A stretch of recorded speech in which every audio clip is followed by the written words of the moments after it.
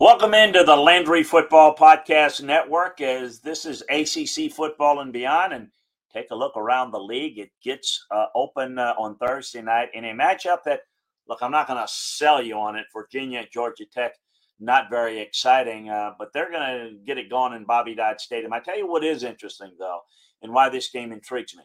Brent Key has got this Georgia Tech team playing well. I'm curious to see how they finish this season. This is a game they absolutely should win at home. And I think any chance of Brent Key, who's, again, done a really nice job of maybe making a run at keeping this job or getting this job, certainly depends on getting it done in a game like this. Look, Georgia Tech, we're talking firing their head coach before midseason, can make a run at a bowl game by getting their fourth win. This Virginia team's not very good. So we got a lot to get to in this week's matchup. So let's get right to it. Want to remind you, though, that you can get more detailed film room breakdowns on these games as well as all the games around college football and every conference over at LandryFootball.com. So take advantage of the football season sale today. You want to get all the content that we have for you on the Landry Football Podcast Network. Subscribe, like, and share the Landry Football Podcast Network, if you would. So it is Virginia, Georgia Tech. It's been a rough run for the Cavs the last three games, all ACC losses, but the team's rested. It's had 2 weeks off after playing like it needed a bit of a break. It's a 2-4 season. The defense is doing a decent job of taking the ball away. The pass rush has been pretty decent and enough of a problem for this Georgia Tech offensive line to maybe cause some issues. But even with the positives over the last few weeks, Georgia Tech is still awful offensively on third downs.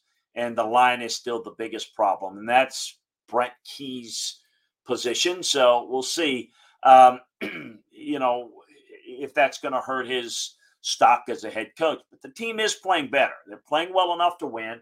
They're not doing anything special, but the defense has stepped up. And it's got wins over Pitt and Duke with the secondary and the pressure from the front being a little bit better, being a little bit more consistent. I thought they ran the football well against Pitt, threw it around pretty well against Duke.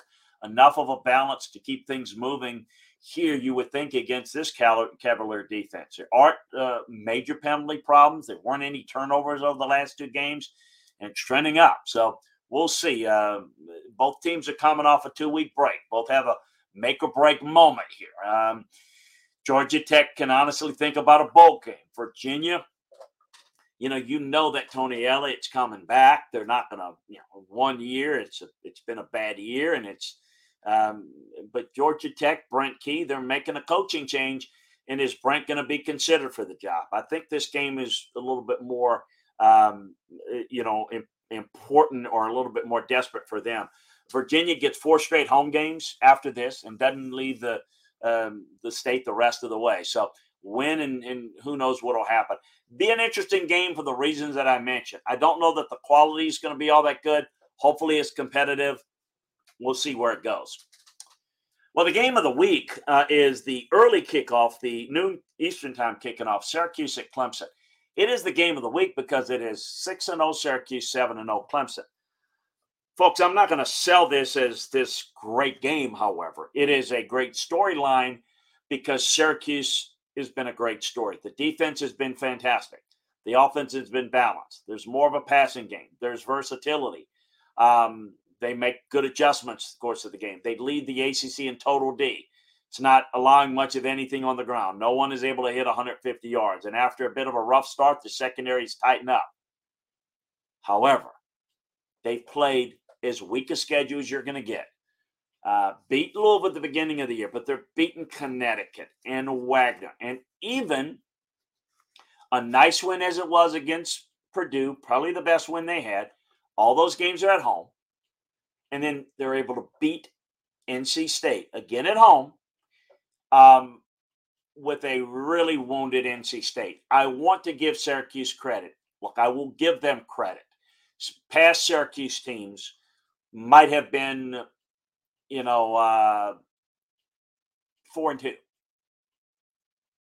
3-3 against the same schedule. Probably would have lost to NC State. Probably would have lost to NC State if they had Devin Leary, but they didn't. Probably would have lost to Purdue.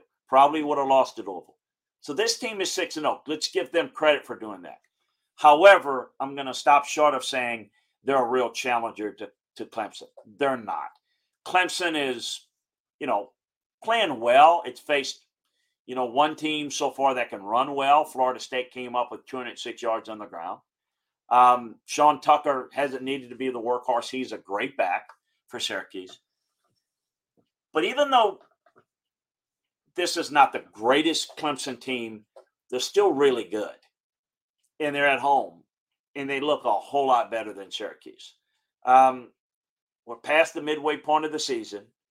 And playing in Death Valley is not the same as going to Connecticut, or someplace like that. So Clemson hasn't faced a tough schedule, but we know what Clemson is. The talent level is really good. I don't know that they've had to deal with people that can really have good balance offensively, running it and throwing it. Clemson can. I think that's going to be the difference. Purdue's the closest thing, and they got away with a win there. I just think they're getting ready to get their comeuppance. In fact, my concern for Syracuse is that after this game, what to make of Notre Dame? That's going to be an intriguing game because Notre Dame's up and down, but I would expect Notre Dame would beat them, and then Pitt's going to beat them on the road. Florida State's going to beat them. Then Wake Forest is going to beat them. I think that 6-0 Syracuse is going to end up 7-4 or 6-5 in the next 5 games. That's what I think Syracuse is getting ready to hit. So I'm not looking ahead, but I kind of am. I think this Clemson team is going to cause some problems. Look, Notre Dame and Pitt and Florida State are possible that Syracuse can win. And I think going to a bowl game, they're already there.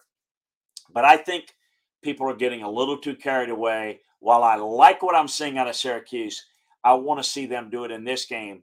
But my concern is that they're probably not going to win this game. And I think in the next 4 to 5 games, there's probably 3 or 4 losses still coming ahead for the Orange. We'll see. Going to be a real interesting challenge for them, but I still think Clemson gets it done. I think the running game, the balance, Will Shipley is going to be a big part of it. Curious to see how long Syracuse can hang around for it, and we'll see what they can do here. Duke at Miami, big game for Miami. Duke's lost 3 of their last 4, but they're playing pretty well. Their last 2 losses were about 3 points each. The offense picked it up. Good balance against North Carolina. The passing game is pretty effective. The team doesn't beat itself. There's not a whole lot of penalties. 4 turnovers been spread out. Special teams are good, pretty good. Meanwhile, Miami's sputtering. It stopped a losing slide against Virginia Tech, but hardly dominant. The secondary will give up at least 250 yards, but it's possible to hit the Blue Devil passing defense that struggled against North Carolina's Drake May and Jalen Daniels. Can Miami get it done in the passing game against this vulnerable Duke secondary? Tyler Van Dyke doesn't take a lot of chances, doesn't have to. He's been pretty effective, completing 65% of his throws.